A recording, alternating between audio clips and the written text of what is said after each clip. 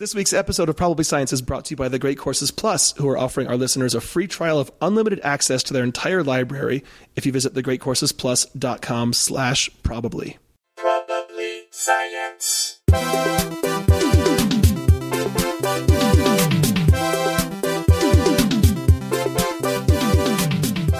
Hey everyone, welcome to Probably Science. I'm Matt Kirshen. I am Andy Wood.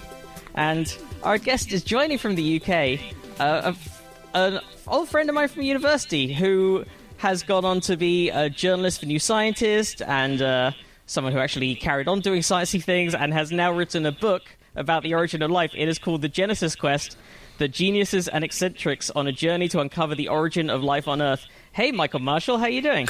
Hey, Matt, I'm really well, thanks. We should also explain at the top, because you've been mentioned on the show before because articles you've written in New Scientist and in other places have been read out on the show. But there are two Michael Marshalls, both of whom have been referenced on the show. Yes, this comes up a lot, actually. Yes. There's the one who works with the skeptics people in the north of England who did the homeopathy overdose. Yeah, and I'm not him, and I've had to tell The Guardian that repeatedly. Yeah, I was wondering if you get each other's emails and so on. It's come up. They once tried to pay him for an article that I'd written. We had to have a sort of, and they were very apologetic. Bless them. I was like, okay, you know what? There's things I could get cross with them for like being really stupid, and then that was just like, you know what, we do actually have the same name and we even look alike. Like, I wear glasses and I don't think he does, but apart from that, you actually, if you passed us in a crowd, you genuinely might get muddled. Oh man. So let's talk about the book, because I didn't know much until I read it about. So I understand evolution fairly well, at least the basic principles of it, I think, sure. And natural selection. But that bit before it, that I didn't realize how little it's understood, or how little we know about what it is that actually jump-started the first life that could then evolve.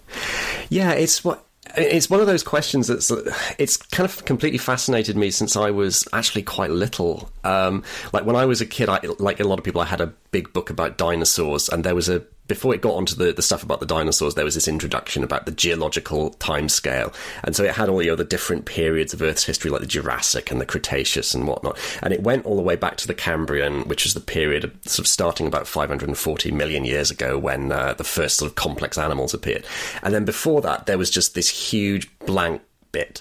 And it just said Precambrian, and this went on for 4 billion years. So, like, like 8/9 of the history of the planet. And there was just this line that said, "This vast span of time that we call the Precambrian, something is completely unknown." And I just remember thinking, as like a 10-year-old, whatever, that is both fascinating and kind of eerie, and like, how do you not know anything about it? Like, why is it so, and what I sort of came to understand was that was a time when almost all life was single-celled, so you don't have nothing with like skeletons or anything that might sort of fossilize easily. It's all single-celled things like bacteria, and so that for hundreds of years of sort of scientific study, there were like no fossils from it, and so it was just this sort of complete blank mystery. And so that kind of eerie, empty period that is most of our planet's history kind of stuck with me ever since then. Sort of when I became a science journalist, I thought, well, I'm going to write about that. That's going to be one of my things. I started writing about it as much as I could, and well, here we are. And now you got a book, and now you're on the show, which I think is probably the most exciting thing about the whole journey. You have no idea how much of a career highlight this is for me right now. So let's talk about the book. Starts off back in the day, the earliest theories as to how life came into being, and rival theories. So yes, there was vitalism. So vitalism, I'm not sure if you could even call it a theory. It was almost like an assumption, and often a sort of semi-unconscious assumption. It's just the idea that I think most of us have, really, that there's something really special about living things. Like we sort of, a lot of us, I think, have this intuitive idea that there's a really hard divide between non-living things like this table that I'm sitting at, or a rock. And then on the other hand, something like a stampeding bull elephant. Right. Life feels kind of almost magic. It was like we don't. How is it that these things like move and sort of see us and seem to like think, and they grow and they reproduce, and it's just kind of wildly amazing in a way that to most people rocks aren't. Right. And that's something you return to at the end of the book as well. But I guess it's a running theme through the whole thing: is what even is life? I didn't realize there's no agreed upon definition, and in fact there are many, many different definitions of what life is, none of which really fully encompass all of the possibilities. I would say not. I mean, I think there's a review paper that I mentioned in the book which found 200 odd definitions, and that was after the guy had gone through and like sort of weeded out the ones that were exactly the same thing but just in different language. And some of them, they really don't line up with each other very much at all, and it becomes really difficult to write down a sentence that both encompasses everything that we think of as being alive, and that doesn't also include things like cars or fire. Because you think about fire, it feeds and it grows, and in a sense, it kind of reproduces. Because if you put a bit of wood in a fire, you'll start a whole new fire. Right.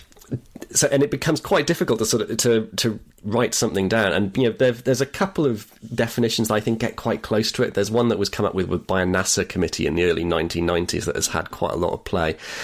But even that sort of has its difficulties, and it's sort of you kind of have to read it charitably in a sense. Like if you read it in the right spirit, oh yeah, that gets it. But then if you sort of start to nitpick it, you start to think to yourself, well, hang on. It says that life has to be capable of Darwinian evolution, so doesn't that exclude worker bees because they can't reproduce? So they don't take part in Darwinian evolution. The queen does, but the workers don't. And yet, I think we all pretty much agree that worker bees are alive.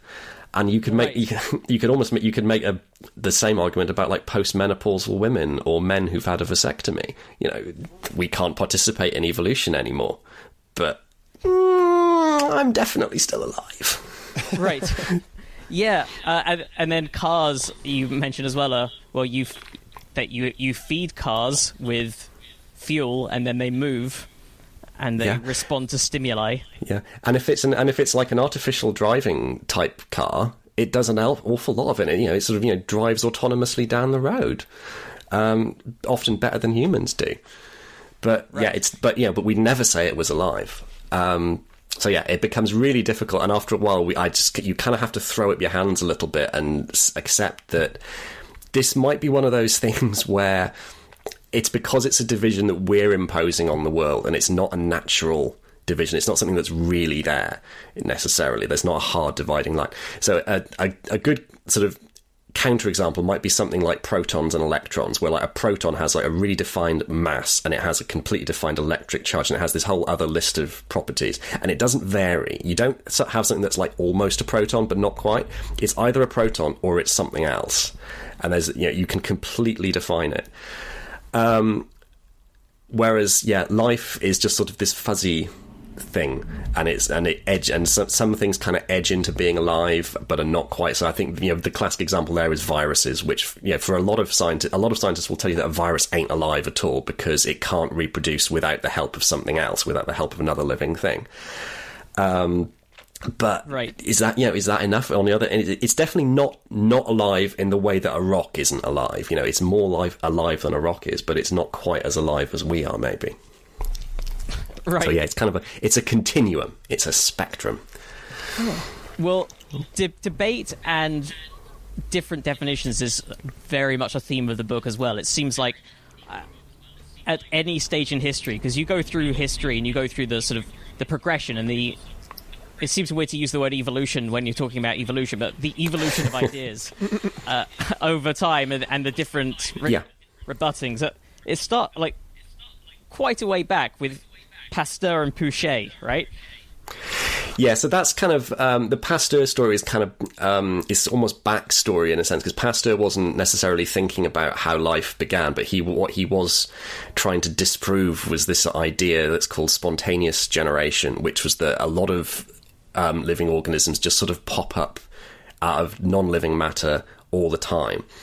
So there was this idea that things like bacteria or parasitic worms and things like that just kind of came out of nowhere. Because the reason being was that nobody actually understood their life cycle. You know, we didn't understand where parasitic worms came from. And in fact, often because they have like really weird and complicated lifestyles where one stage looks completely different to the other. Right. If you just leave some rotting fruit in the bin for too long, then flies will suddenly appear in that fruit, yes. even though there was no sign of a fly parent that made it happen. Exactly. You have to watch quite carefully, and then you'll eventually, if you really track it closely, you'll notice that something did come in and lay some eggs. But you have to do really careful experiments, and so Pasteur did these really quite sly experiments to show that microbes don't just come out of nowhere. So he basically found ways to completely sterilize these mixtures. So he basically made these sort of mixtures that had like sugars and stuff in them, so liquid that you would think that a microbe would love and eat. But then he sort of boiled it to kill anything, and then he put it in a flask which had a swan neck shape, so in the shape of an S. And what would happen was that any microbes that tried to sort of wander in would just get trapped in the bends of that neck, and so they wouldn't get into the actual liquid, and so no mold would form on it. But then after he'd sort of left it for a while and demonstrated, hey, look, nothing happens, he did this sort of cool and dramatic thing where he snapped off the neck, and then the microbes in the egg get in, and mold and gack formed all over it. And so that was sort of quite strong experimental evidence that, in fact, life isn't just forming all the time out of nowhere. It's pre-existing and it's all around us, and you have to control really carefully to keep it out of things. But it doesn't just pop up out of nothing. Which then, of course, creates the problem of, well, where does it come from then? Right, yeah, that's the first big question in the book, of what was the first living organism? And we've kind of touched on it when you were talking about the definition of life, in that it's sort of hard to say. Yeah, very hard to say. And like over the years, people have had a lot of different ideas about what sort of thing it might have been. So you mentioned that. I think the first idea that sort of got a lot of like real attention from other scientists and that sort of became accepted as like a leading hypothesis was actually put forward originally in the 1920s by this Russian scientist named Alexander Oparin. So he was working, this was I say Russia, this was the USSR, right? So this was a communist dictatorship, and he was working under Stalin. And Sorry? Yeah, the book turns into a bit of a political thriller at this point.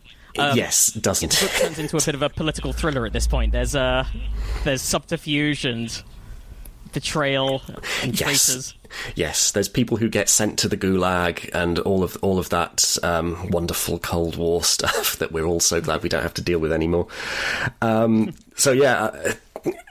Apparently we're sort of wrapped up in this whole Soviet project to sort of control what science was and the things that it would discover. And there was this whole movement within Soviet science to discredit the entire science of genetics. So the idea that genes exist and that they're passed on from like parent to offspring was sort of treated as this completely ridiculous idea, which... Yeah, you read about it now and it just seems surreal. Like, how could they possibly have not thought genes exist? How could they possibly have convinced themselves of it? But part of how they convinced themselves of it was that Stalin was really keen on this. And so if you went up against Stalin, you were liable to get sent to a camp and you weren't going to come back.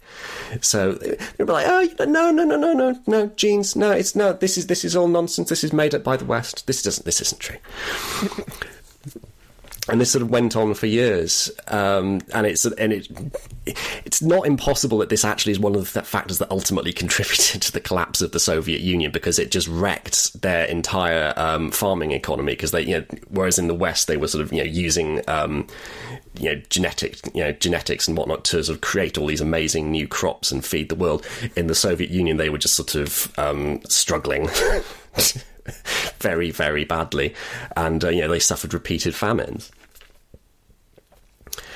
Should I tell you about Oparin and what he actually came up with?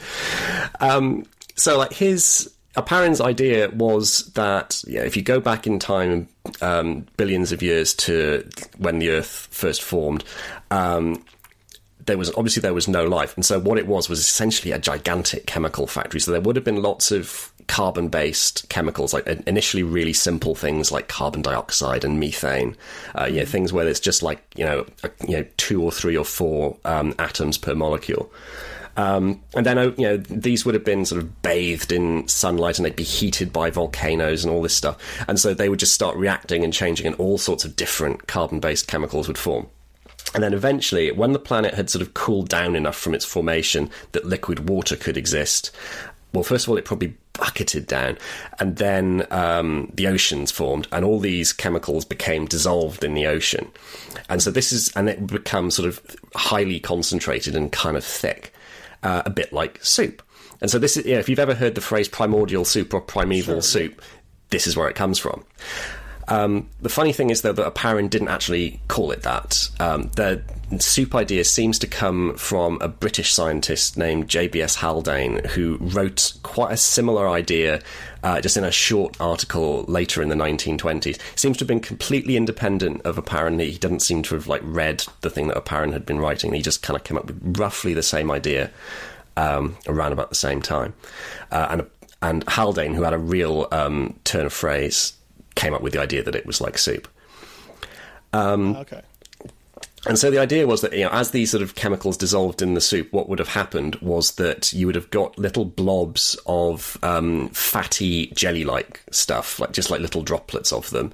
And those would have been the precursors to cells. So just a really, really crude version of a cell. And then within those, other chemicals would have accumulated and started carrying out the kind of reactions that we would now think of as metabolism. So sort of taking in a nutrient from outside and digesting it, breaking it down into something else, and then using it to make something else. Maybe some component of the cell that it needs.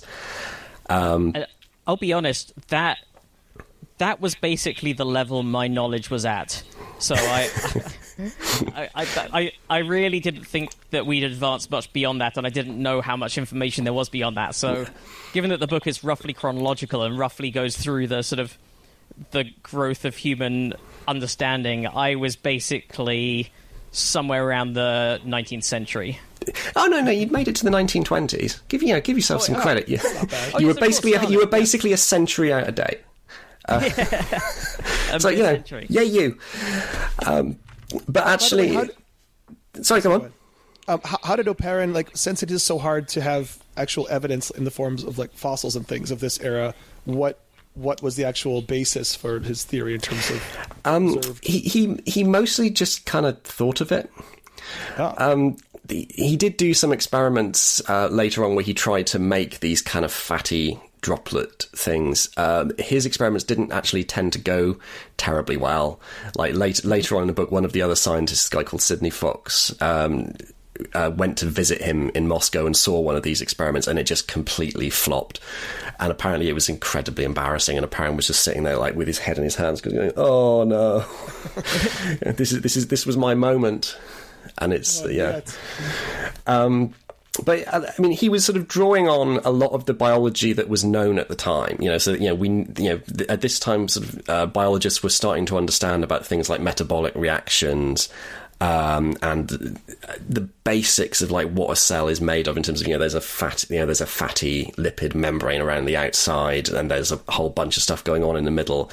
And so Oparin was drawing on that, and he was also drawing on geology. And sort of geochemistry in particular, the chemistry of rocks and the chemistry of the atmosphere. So he was drawing on a whole bunch of stuff that was known or semi-known, but he didn't have a whole lot of experimental evidence for any of this, really. Mm-hmm. And then along comes Urey and Miller. Yes. And this is sort of the totemic story of the origin of life, because this is the first big experiment, which is bizarre because kind of with hindsight, it's not actually the most amazing experiment at all. But at the time, it was just very dramatic. Because there was this idea that, like I was saying earlier, that because life is so different to non-life, there was this idea that it must have been really difficult to make the chemicals of life, the chemicals that go into making up living things. And then these guys, Miller and Urey, came along and showed that actually it might not be so hard after all. So Urey was this, fairly... it was like an older, very established scientist, like he'd won the Nobel Prize already in the 1930s. And then by the early 1950s, he was coming up on 60. He was like, I could just sort of sit around and do nothing and just sort of chill for the last few years of my career. Oh no, what the hell? Fuck it. Let's take a big gamble on a very, very green graduate student who's come up with this completely ambitious, probably an unfeasible idea. Fuck it. Let's just let him do it. Let's see what happens. See what happens. How wrong can it go? And Miller's idea was Stanley Miller was this very young graduate student, and he had come to Urey and said, "Look, why don't we try and just make some of the chemicals that go into living things, just from like really, really basic chemicals like ammonia and methane and water." Because that's probably what was around on the early Earth. Why don't we just sort of build a sort of simple glass apparatus with those things in it and like heat it a bit and see what happens? And it's such a simple experiment. It's so insanely simple. Scientific American actually used to do a little handout for high school students to replicate this because it's that easy. Right. It's like Miller went from having the idea to getting it published in Science in 8 months. It was ridiculously quick. And this is partly because Urey was a Nobel Prize winner and he just browbeat the editor of Science into taking this thing. But even so, they just set up these basically two glass flasks connected by tubes. One of the glass flasks has water in it, and that's basically meant to be the ocean. And then the other glass flask has a mixture of simple gases in it, which is meant to be the air. And he heated the water flask, and he had a little electrode in the air bit to simulate lightning strikes. And he just kind of left it for a few days.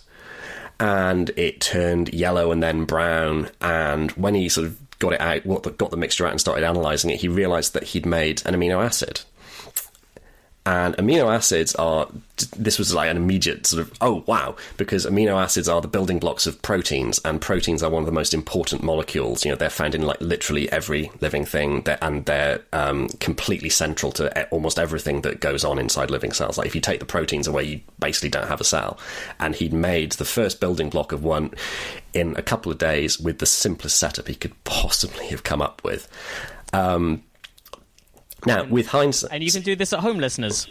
You can, if you're a high school chemistry student, you could totally do this at home. I don't know where you'd get all the chemicals from. Good luck with that. But yeah. As I say, you can probably still find the Scientific American handout somewhere online. There's probably a JPEG of it kicking around. Do be careful with the electrode.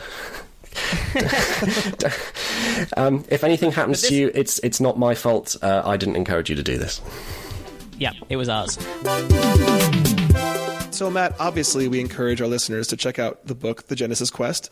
But they certainly should. If they are interested in approaching this subject from a different angle, media-wise, is there an option for that somehow? Well, yes, there is, Andy. It's so weird that you would ask that question and bring that up, because out of the craziest coincidence, an even crazier coincidence than the building blocks of life coming together in the perfect conditions in the early ages of the Earth that eventually evolved into us, an even crazier coincidence is that we are currently sponsored by the Great Courses Plus, an online resource of thousands of college-level lectures on just about any topic you could choose, you could think of. And we've been checking out one that's quite appropriate, I think, for this course, a bit of a deeper dive into some of the issues that Michael talks about in his book. The course is Biochemistry and Molecular Biology, How Life Works. And it goes into, so, in Michael's book, he mentions things like amino acids and peptide bonds and proteins, and there is a half-hour lecture on each of these in this course that really goes deep into these concepts. You actually know when Michael talks in his book about protein folding and so on, what that actually is. you can find out from a college-level professor who has been chosen, like all the lecturers on the Great Courses Plus, for his skill both as a scientist or expert in his field and a communicator of his field. Yeah, he's a professor of biochemistry and biophysics at Oregon State University, up near where I used to live. It is. I do miss being able to travel. Oh, man. Should I have not brought that up? No. You could travel from the comfort of your own home thanks to the Great Courses Plus. You could explore the world if you want to see any number of courses. If you just type in the word travel, I'm going to do that right now. I'm going to go to the Great Courses Plus. Well, while you're at it, the other one that we have been looking at this week, which is just a bit of a, along those subjects of, it's been a stressful couple of, most of a year. Yeah, it's pretty much a year now, yeah. It almost is, isn't it? And there is a new cognitive behavioral therapy course. I mentioned it a while ago that there's one that really goes into what CBT is.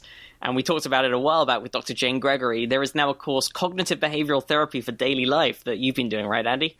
Yeah, this is a really cool thing. I mean, basically everything is online now anyway. Even if you're taking, if you're having traditional therapy, you're doing it via Zoom, and that's probably costing you a fair amount. But if you go to thegreatcoursesplus.com/probably, you can have a free trial of everything in the Great Courses Plus, and you could get basically free therapy in the form of this cognitive behavioral therapy course.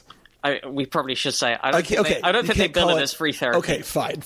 But you can explore the CBT toolbox and it seems like just a perfect thing for COVID times for people who are just dealing with anxiety, which I'm sure we all are, even if you weren't before. So it is. I'm particularly looking forward to Lecture 7: Worry, Rumination, and Sticky Thoughts. Oh, I have no idea what that is. What is that, Matt? I have no experience with these things. Yeah, you're not a worrier, Andy, but some people dwell on thoughts. I know that's completely alien to you as a concept. No idea. But anyway, if you're a regular listener to the show, you know the deal. We love them. You can watch or listen to any of their courses across any different platform. It works on the phone, on the computer, on your TV. You can jump between them. You can listen to it as a podcast when you're driving. You can watch it when you get home. And you can get a free trial, as Andy said, of access to any of their courses, any and all of their courses in one go. Like a fantastic library of all of the thought of the world. Yeah. If you go to the greatcoursesplus.com/probably. That Check is it. the great... now we're going to ruminate about that. Oh, yeah, crosstalk. right? I know. God damn it. I'm going to be thinking about that forever until I get to Lecture 7 of his course and can learn how to wipe it out. But that is thegreatcoursesplus.com/probably. That's the start of a series of experiments, right? That's kind of the first time someone really set out in earnest to try to in some way recreate life or recreate the conditions of life. Yes, and it was sort of, there'd been a few sort of vague attempts at it before, but nothing that had really produced anything terribly impressive, whereas this did impress people. And so almost immediately there's like this sort of little cottage industry sprung up of people who were trying to do either variants on the Miller experiments or like just whole new approaches to it. And this whole field that's now called prebiotic chemistry, so as in just before life, sprang up pretty much overnight. And sort of by the end of the 50s, there were a whole bunch of labs that were doing this kind of thing, and they managed to make several of the other really important molecules of life. But quite quickly they ran into some problems because one of the things that's really nice about Miller's experiment is that, like I said, it's idiotically simple. Like, he literally just set it up and left it. Whereas a lot of these other experiments, they were having to do they were having to actually work at it, right? They'd have to sort of, pour something into a flask and then heat it for a bit and then like decant it into something else and do something else to it. And that starts to feel a little bit like artificial. Like, would that necessarily happen? Right. You've got to sort of come up with something with like a plausible scenario for how this stuff could have actually taken place in that sequence. Because if it's got to take place in a really specific sequence, and if you get any step wrong, then it doesn't work. You've got a problem. This starts to not be very believable. Right. Even though the plausibility can be relatively low, just because of the timescales that are being talked about. The timescale thing is a really interesting one because, part of the idea here is that, we've got, billions of years of Earth history to play with. So what does it matter? If something's a bit unlikely, well, it only has to happen once. There's a whole planet and you've got ages of time. The trouble is that when people sort of started using that as a bit of a crutch, to be honest. And I think that a lot of the early research kind of just leans on that, what does it matter, quite hard. And then as people have sort of pushed the fossil record back, it starts to become much less plausible. So at this point, I said at the start that when I was a kid, the fossil record went back sort of something like 500 or so million years, and there wasn't too much known before that. Well, now things look very different. Now, at this point, the oldest confirmed, like everyone agrees, fossils of living things are 3.5 billion years old. So that's really, yeah. So these are fossils of something like bacteria that sort of lived in thin layers or mats. And they come from a place called Pilbara in Western Australia. And they would, and these sort of rock beds have been studied since the early 1980s, and they've been gone over like in a lot of detail. And a lot of these sort of really old fossils, they get fought over, and people sort of say, I'm not sure that's real. That could just be, like a weird rock formation or something that's been like heated or distorted in some way. Maybe it's not real. But pretty much everyone seems to agree about these ones. And so that suddenly narrows the window a lot. You've only got 1 billion years. So, because the Earth formed 4.5 billion years ago. These things are 3.5 billion years old. So you've got 1 billion years to play with. And, right. That's not too short, but it's, obviously, it's kind of easy to toss around 1 billion years. That's a huge span of time. But even so, suddenly it doesn't look quite as expansive as it did, especially because we actually think that probably life is even older than that. The problem is that the fossil record just gets rubbish. After that, because there's so few rocks that are preserved from earlier times that are in any kind of decent shape. So they've been heated or crushed or whatever, and so whatever evidence is in them has been trashed.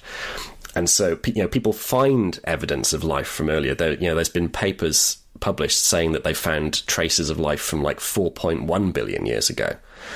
Like, we don't know if that's true. I wouldn't personally bet against it. I wonder if in like 20 or 30 years time we might have like quite hard evidence of that. But for now, it's all very sort of sketchy and contested because the rock record's so bad. But that's starting to really narrow it. If there was life 4.1 billion years ago, and you've got less than 500 million years, and right. Now it's starting to look narrow. And also, in that period of time, the Earth was changing quite a bit, right? And not as much as it changed once life came onto it, but still, geologically and the atmosphere was changing, and sort of the amount of volcanoes and so on, and that kind of activity was changed. So if there's a perfect combination of chemicals that would help life, that would only exist for a fraction of that time as well. Well, quite possibly, yeah. Part of the problem is that we don't exactly know what that perfect combination of chemicals would be. But there were huge changes going on. Particularly in the first sort of billion years or two, there were a lot of meteorites coming in. Often like big ones, the sort of thing that later on in the history of life would wipe out all the dinosaurs except for the birds. Big sort of apocalypse level meteorites, and these just came in like every few tens of millions of years or something. It was kind of rough. Was that just because the solar system was still in the process of forming, so there was just more detritus around?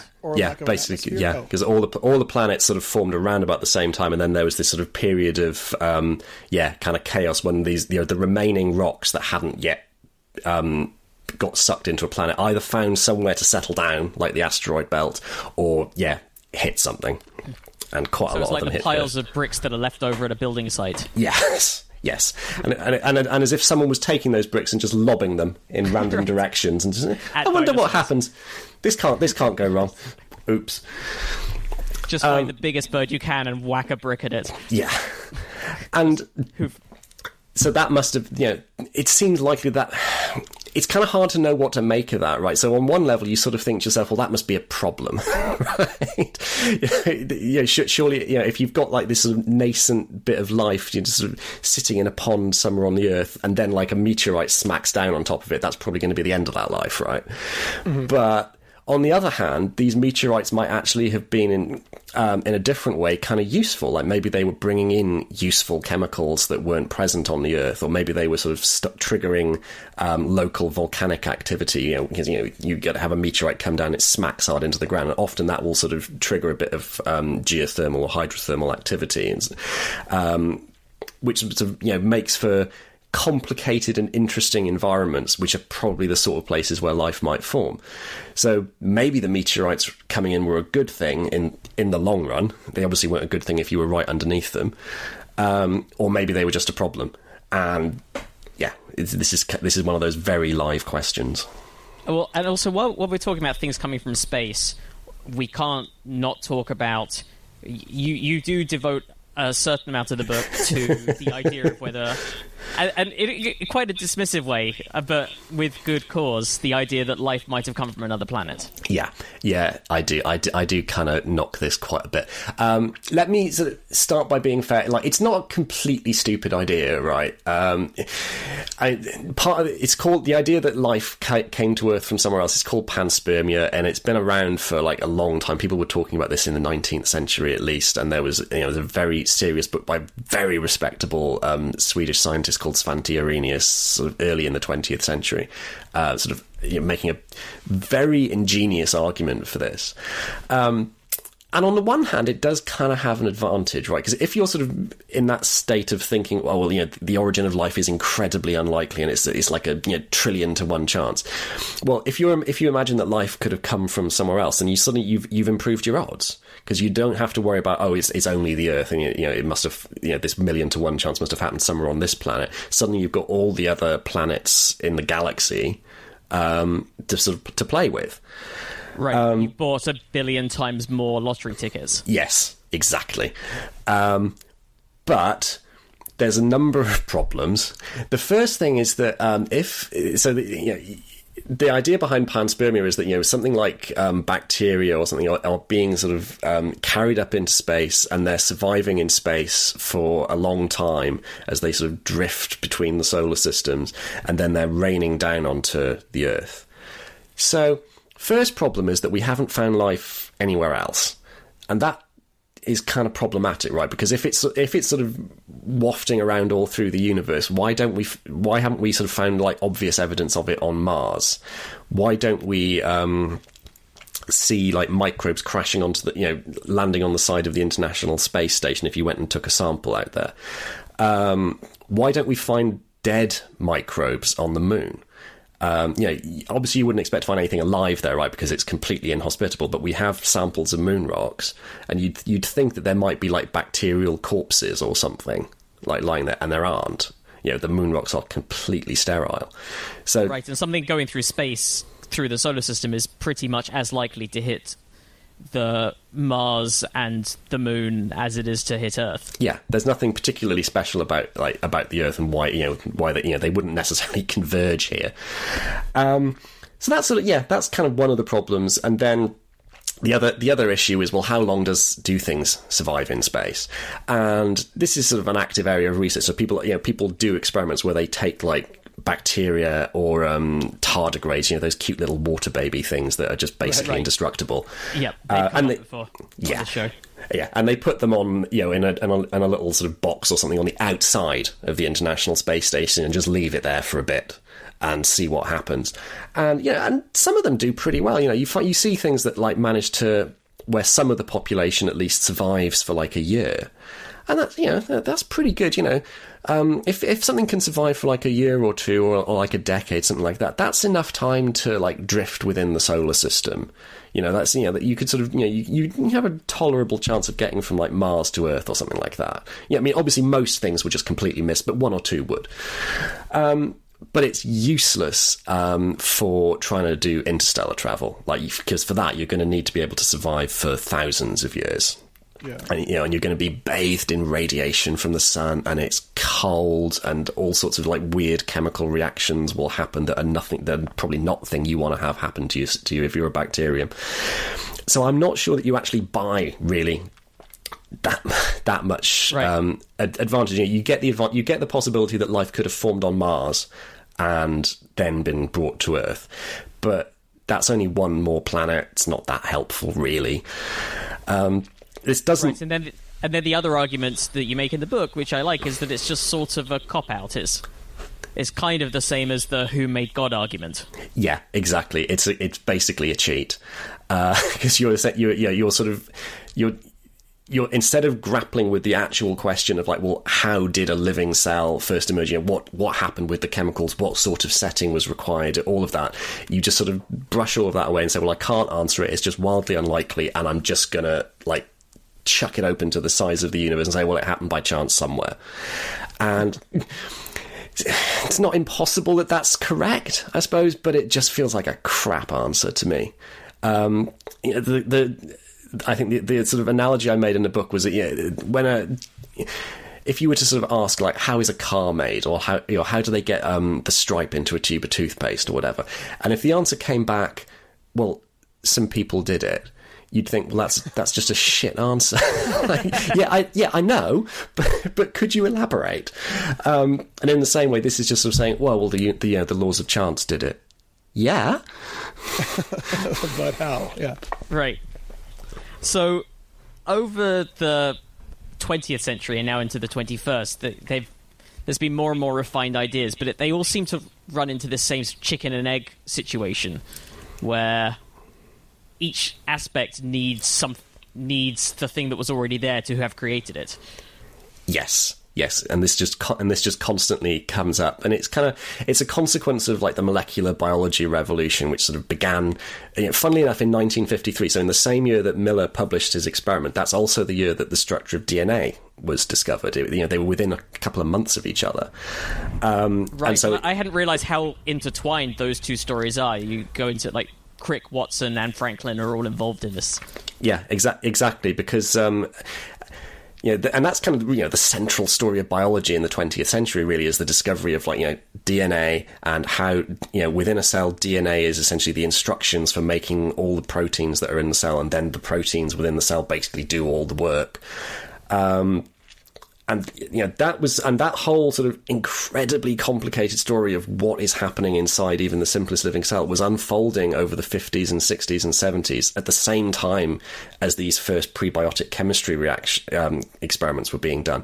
So when you think about sort of someone like Oparin in the 1920s, his hypothesis, it seems mind-boggling to us today, but he was writing that at a time when not only did we not know what genes were made of, no one even gave a fuck about DNA. No one was paying attention to it. It was thought to be this sort of completely irrelevant molecule that had had very little significance. And it came as a complete surprise to everyone or to a lot of people when it turned out that in fact DNA is the molecule that carries our genes, and it's completely central to virtually every living thing. And a lot of people would sort of the essence of what we are. Yeah, and that was a surprise, and completely took a lot of people aback. And so, and the people who were working in the origin of life a lot of them, I think, were kind of slow to appreciate just how much intricacy was going on inside living cells. And this, as the details sort of accumulated over the decades, it sort of got to the point where it was getting slightly embarrassing. But yeah, so what you have inside a living cell is you've got DNA at the core of it, and the DNA is the instructions. And first of all, the DNA is converted into another thing called RNA, which is kind of a close cousin of it, and then that is used as a template for making proteins. And then the proteins go and do a whole bunch of stuff around the cell and run the metabolism. And some of them are installed in the outer wall to sort of let things in or pump out bad stuff. And all the other intricate stuff is going on. It's incredibly interdependent.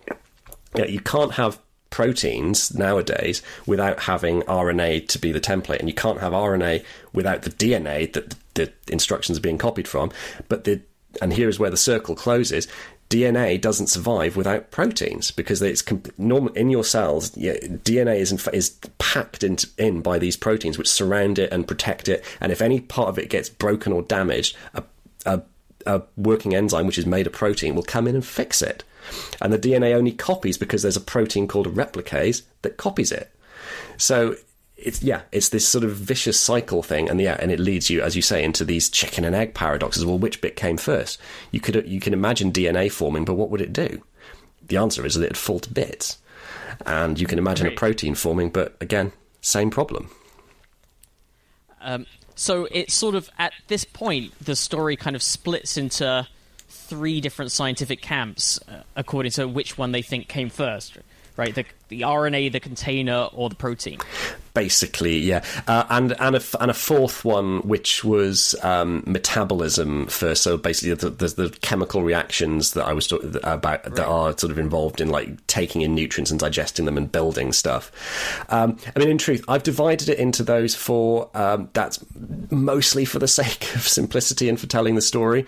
In reality, the way that this actually played out was like huge numbers of different ideas were being kicked around, and there were all these sort of different combinations, and it was this huge, like, multifactorial, horrible, complicated mess of disagreement, which I, being the genius storyteller that I am, have narrowed down into 4 competing schools, which mostly make sense of it. But there was overlap, and not even people within those schools had like their own different variants of them, and were going off on all these sort of little, depending on your point of view, either sort of bold explorations or blind alleys. And it became what had been a very sort of consensus-driven field, that it was basically, it's the primordial soup and we've just got to figure out the details, turned into this massive disagreement, and people sort of went off in all these different directions. So some people said, it must have been a gene that came first, probably made out of RNA, and others said no, it must have been proteins, because proteins can do lots of stuff, so they would have been able to sort of get all the other mechanisms of the cell started. And still other people said, well, but hang on, if all you've got is some molecules floating around in the water, they're just going to drift apart. You need a container to hold them together, so you're going to have the lipids to make an outer membrane and be a chamber to contain all of this stuff. And they basically spent sort of from the 70s through into the early 21st century arguing increasingly vociferously. Like, I couldn't find any reports of like a punch-up at a conference. I couldn't find that, but certainly there was an awful lot of, he's just a fucking idiot. That man, he's a lunatic. There's specifically a quote that I highlighted in the book, a quotation from Harold Bernhardt, which is the RNA world hypothesis was the worst theory of the early evolution of life, except for all the others. Yes. And that's the title of a paper, right? He did that. There was another one where one of the sort of key ideas of life is that life began at the bottom of the sea in a hydrothermal vent, kind of like a hot spring. And someone wrote in a paper that idea should lay at the bottom of the ocean buried. It's like, could you guys not just like smoke some weed and chill the fuck out? Just learn to get along. Everything's right. Well, funny. I mean, you say that as a joke, but I'm not sure that there isn't quite a lot of truth to it in the end, because I think a lot of these ideas, I think this is, and I'm really sorry, this is a hideous cliche. This is so overused, but this is the blind men trying to grope the elephant. Right, and trying to figure out what the elephant is. I think this is what this story is, because the people who came up with, say, for example, the idea that life began with RNA, they have some really good points. RNA does seem to be easier to make than DNA. There are a bunch of ways apparently that it could have formed on the early Earth, whereas DNA seems to be really a lot harder to make.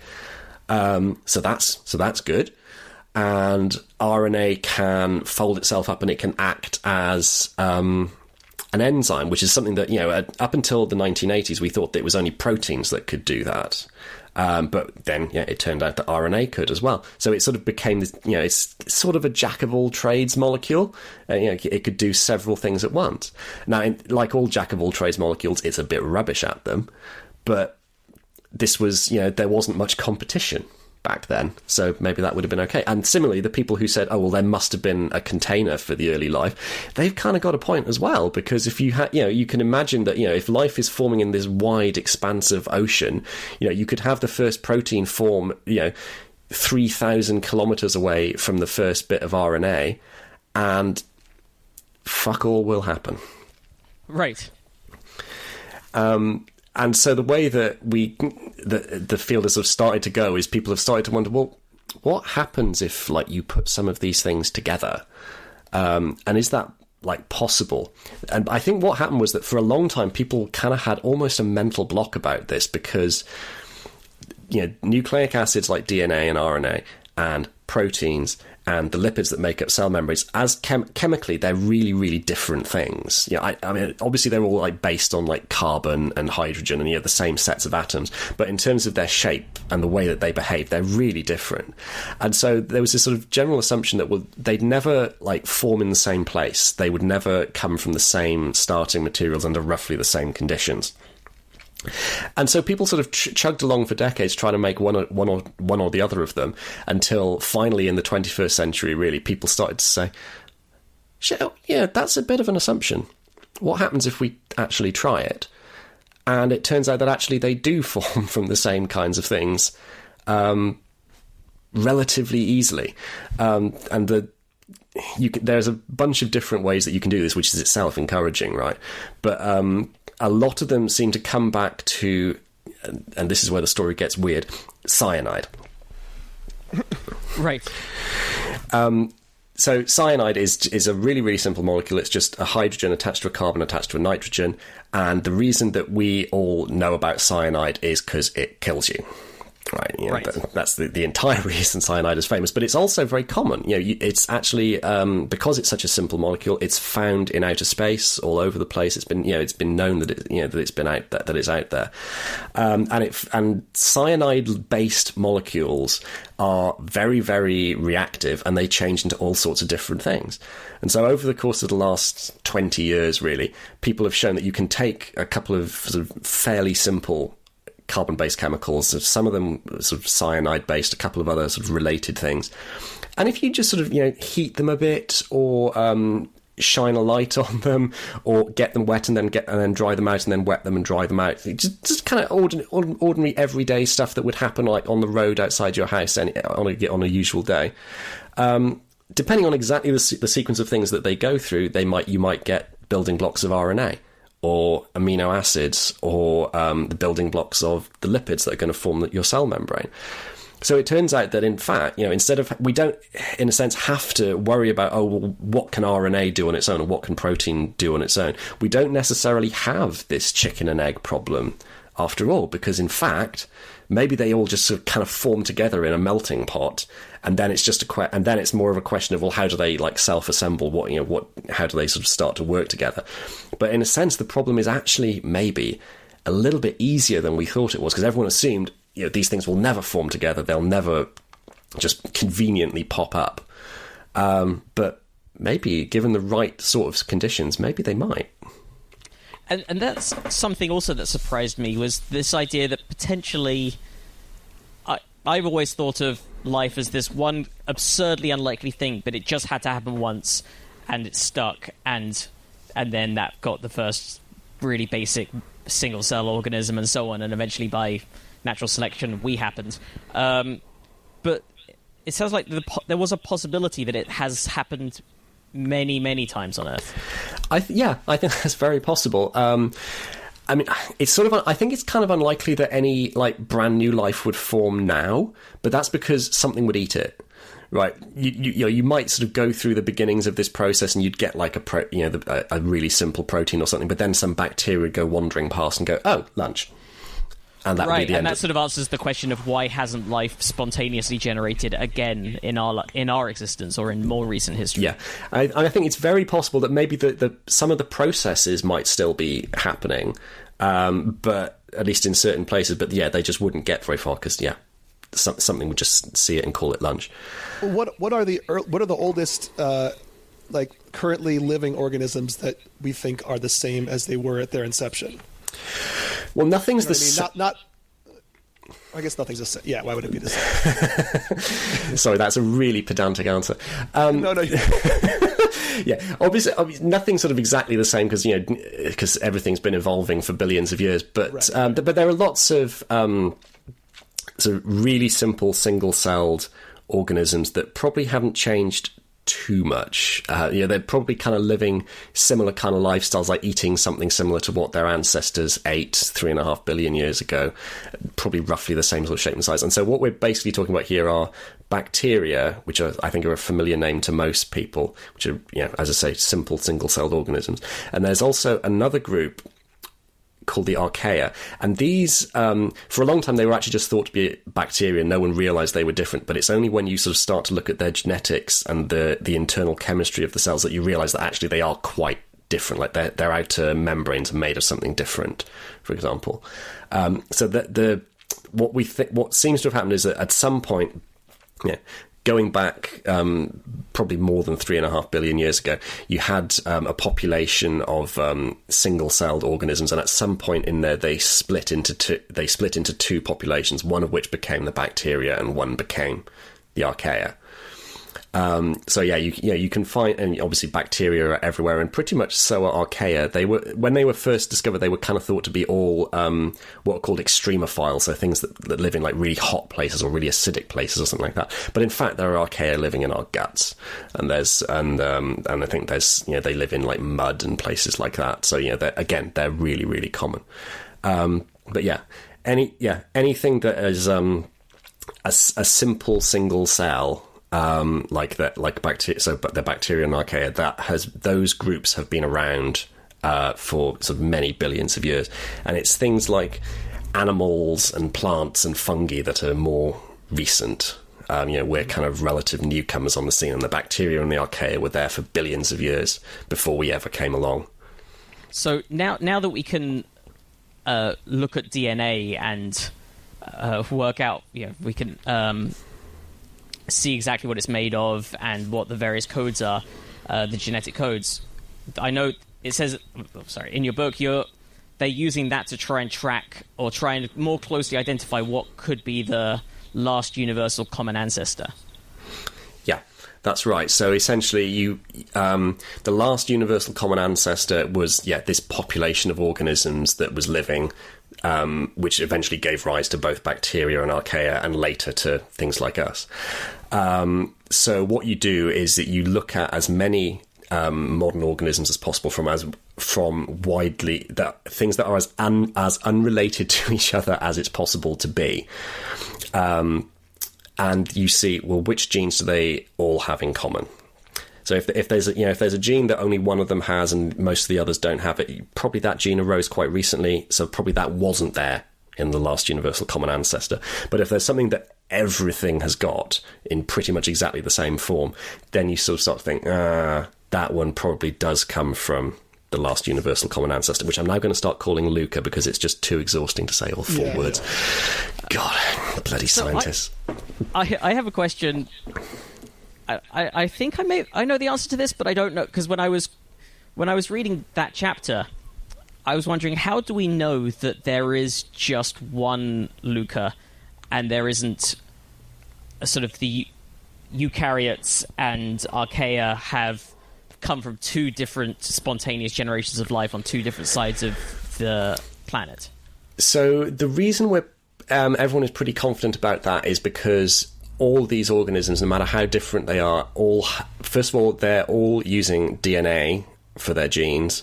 They all have a whole bunch of genes in common, like a few hundred probably, and they're all using the same genetic code. So the genetic code is basically the way that the information that's stored on a bit of DNA molecule is used to determine the structure of a protein. If you remember your sort of DNA molecule, it has the four letters A, T, C, and G, and they're just running a sort of really long line all the way along it. And when the cell makes a protein, it sort of reads off that list of letters, and and the sequence of letters tells it what amino acids to put into the protein in which order. So it's basically like a sort of blueprint or a list of instructions. And in every living organism, the same letters on the DNA molecule do the same thing for the protein to give it the same set of instructions. Now, if they were, using different codes, if you had some organisms where, like, I don't know, ATC meant put the glycine amino acid in, and in some other organisms, ATC meant, oh no, let's put in alanine, that would actually probably suggest, like, independent origins. That might really hint at, like, sort of separate origins of life. But the fact that everything's using the same genetic code, that suggests that they really are coming from the same place. Now, that doesn't mean that there weren't multiple origins, because one of the things that sort of comes out, like, and you were sort of touching on this earlier, is that the origin of life may not have been that wildly unlikely. Given the right circumstances, it may have happened quite quickly. And that's a sentence with a hell of a caveat in it, right? Given the right circumstances, what the fuck does that mean? And we don't actually know exactly how precise those circumstances have to be. Right. But it's very possible that, if at a certain point in Earth's history, the conditions were just right, possibly over quite large areas of the planet, or at least on a whole bunch of different little places.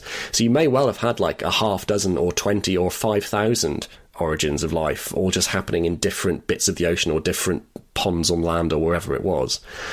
But then either those things sort of cooperated and merged, or some of them died out or were outcompeted until eventually one just became dominant, and that's what led to everything that we now see today.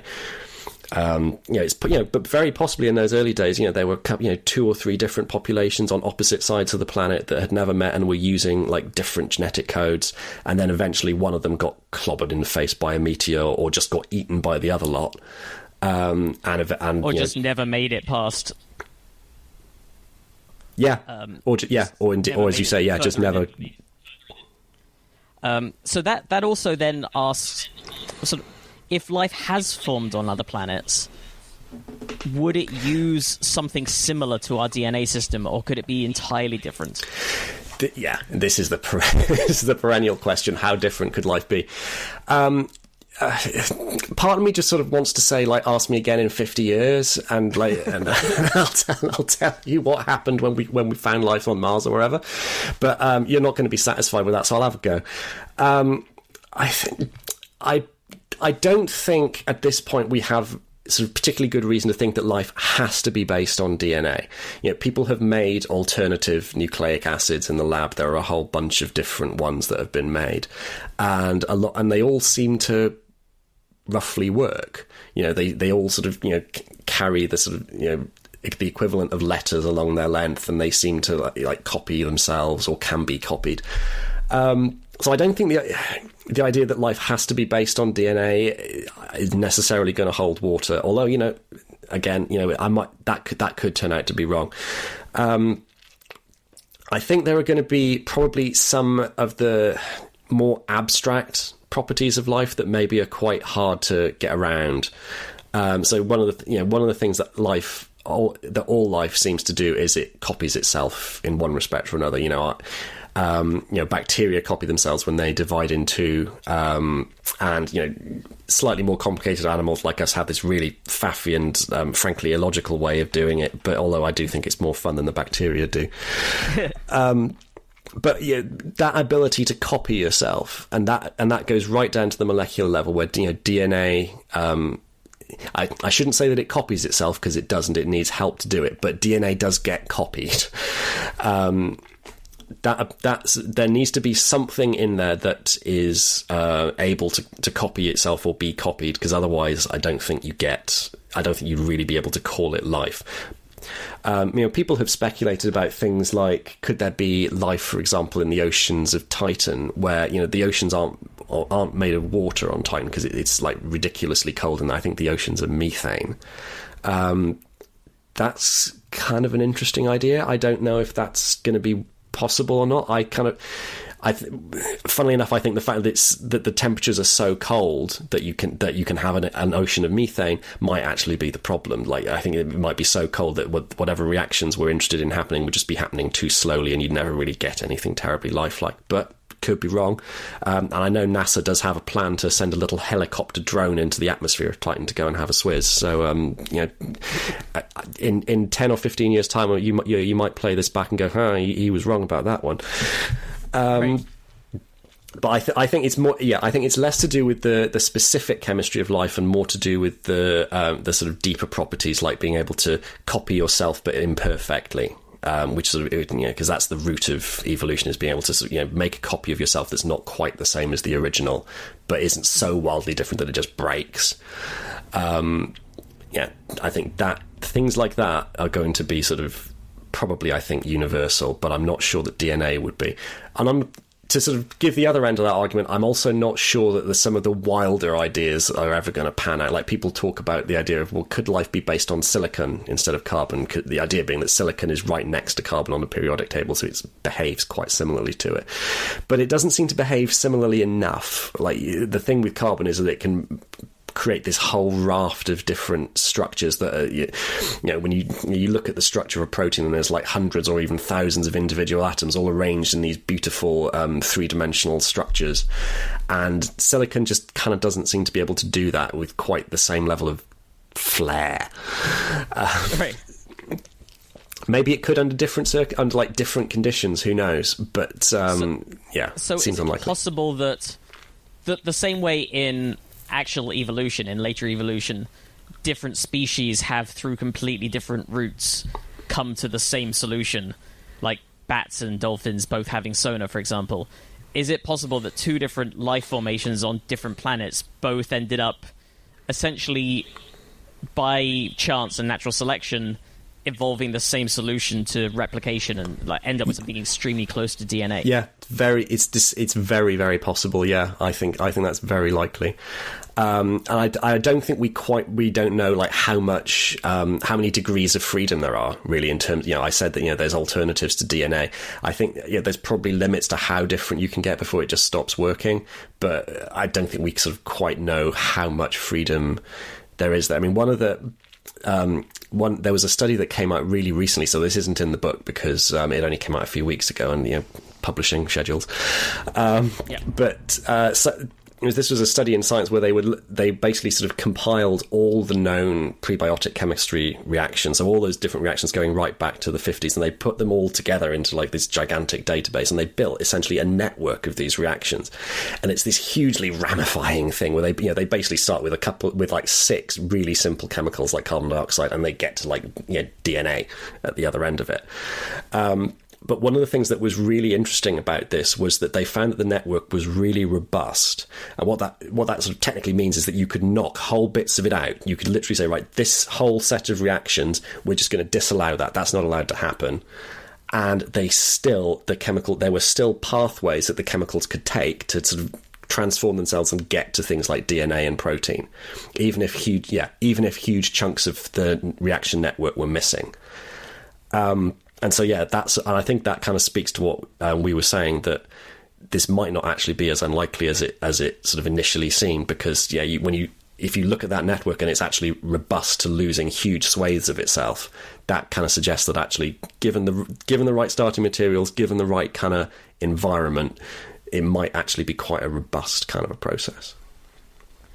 So, without putting you too much on the spot, I'll go on then. I was just going to say, what was the most surprising thing you found when you were researching and then writing the book, or the idea that really hit you the hardest? One of the things that surprised me was just how many times people had said the same bloody thing, repeatedly and in different in different words, and just sort of constantly coming back to the same bloody arguments. But I think the idea that hit me the hardest was, there's a line, the film Annihilation, the sort of Alex Garland adaptation of the novel with Natalie Portman as the scientist going into the weird and woolly place in Louisiana where evolution has gone completely batshit. There's a line in that where Natalie Portman is giving a lecture about the origin of life, and she says that at some point in the distant history there was a single cell that was alone in the universe. the first life form, and it was completely alone. And that's a really sort of kind of resonant idea, but I actually think it might be completely wrong. I think that the first life might actually have been instantly a community. We were talking about how these processes under the right circumstances probably work quite well. So if you imagine that you have like a little, I don't know, a pool or a lake or something on the surface of the Earth where the conditions are just right, you're quite unlikely to just get one living cell or one sort of simple organism. Probably you're going to get a whole bunch of them all at once, all different, and all of them kind of incomplete. So there's one of them that can make a particular protein that everyone else needs, so they have to share, and then somebody else can do some other little trick that again everybody else needs to get in on. So it's going to sound a little bit soppy, but I actually think that life might have been a community the whole time. And this sort of whole idea of like the lone organism standing nobly by itself, staring at the distant horizon, wondering if it'll ever have any company, is probably completely wrong. And in fact, we need to think about there's a line in one of the books that I read which said that the origin of life isn't the origin of the first organism; it's the origin of the first ecosystem. It's the origin of a community of simple interacting organisms that are interdependent. And that sort of stuck with me, I guess, because in my day job when I'm not writing about the origin of life, a lot of the stuff that I do is about the environment and about climate change and like endangered species and all these sort of wonderfully cheerful topics. Thank God we've had COVID to distract us from all the environmental fuck-ups that are going on. And sometimes the origin of life, I think, because it's so distant and so far in the past, can seem really sort of foreign and different to life as it is today. But in fact, I think on this one point, if on nothing else, I think it may actually have been very much the same. That just as the first living organisms were so crude and crappy and kind of helpless that they were dependent on their neighbours, and so are we in our 4.5 billion years later. We are still completely dependent and tied up with the entire rest of the ecosystem, and we still need the pollinating insects and the bacteria in our guts and all the other stuff. They are all literally our bloody cousins, and we'd be fucked without them. And funnily enough, I think that sort of idea of like a constant living community that's been around on this planet and possibly nowhere else for like over 3.5 billion years, that has kind of stuck with me. I agree. That was what stuck with me the most from the book. And the book, we should probably wrap this up, but the book is called The Genesis Quest by Michael Marshall. We'll put a link to it on the show notes and on the website. The subtitle is The Geniuses and Eccentrics on a Journey to Uncover the Origin of Life on Earth. Michael, how can our listeners find you in general? I know you're on Twitter. Yeah, I'm on Twitter as M_C_Marshall. I have a website which is just michaelcmarshall.com. I had to do the C because there's the other guy called Michael Marshall and he was ahead of me. And that has and my website has stuff about the book and about and links to all the other places you can find me. So I'm also on Facebook as what am I on Facebook? Christ. Michael.marshall.writer. Yeah, just write it in the bottom. That'll probably be simpler. But yeah, I'm mostly I'm pretty active on Twitter, so I'm generally on there, and anytime I've got a new story out or a new book, anything like that, it tends to go there. And am I right in thinking the book is already out in Britain and is about to come out in America? That's right, yeah. It's out in Britain and it will be out in America on the 30th of October. Okay. Excellent. So that'll be very shortly after we put the episode up, so get on it, listeners. Yeah. It's like I planned it. You can read the version of the book that I read, but with some of the words slightly changed. some U's missing. And but I'm guessing snooker ball changed to billiard ball. Was that a change? I think. The one that you noticed was that I'd used Chinese whispers, and that. And in America, that's called telephone. Yes. Which in my first draft I did flag. Yeah. Oh yeah. So I did flag it. So if it's not been changed in the US edition, that's not my fault. But Thank you so much for joining us, Yeah. Michael. It's been a treat just catching up with you. We haven't spoken in so long. I know, it's been bloody ages, hasn't it? It's been like 15 years or something. Yeah, but thank you. No, thank you. Thank you for having me. It's been really fun. Yeah, I've enjoyed myself. Oh, so have I. And listeners, get the book. Yeah, it's There's great. a lot Yes, more please that do. you Yes, can get. please do that. You can find us, as always, at probablyscience.com, on Twitter, at probablyscience, individually at Andy T. Wood and at Matt Kirshen. Probablyscience@gmail.com is the email address for any questions, comments, clarifications, and stories you'd like us to cover on future episodes. Michael, thanks so much for joining us, and listeners, see you next time. Take care.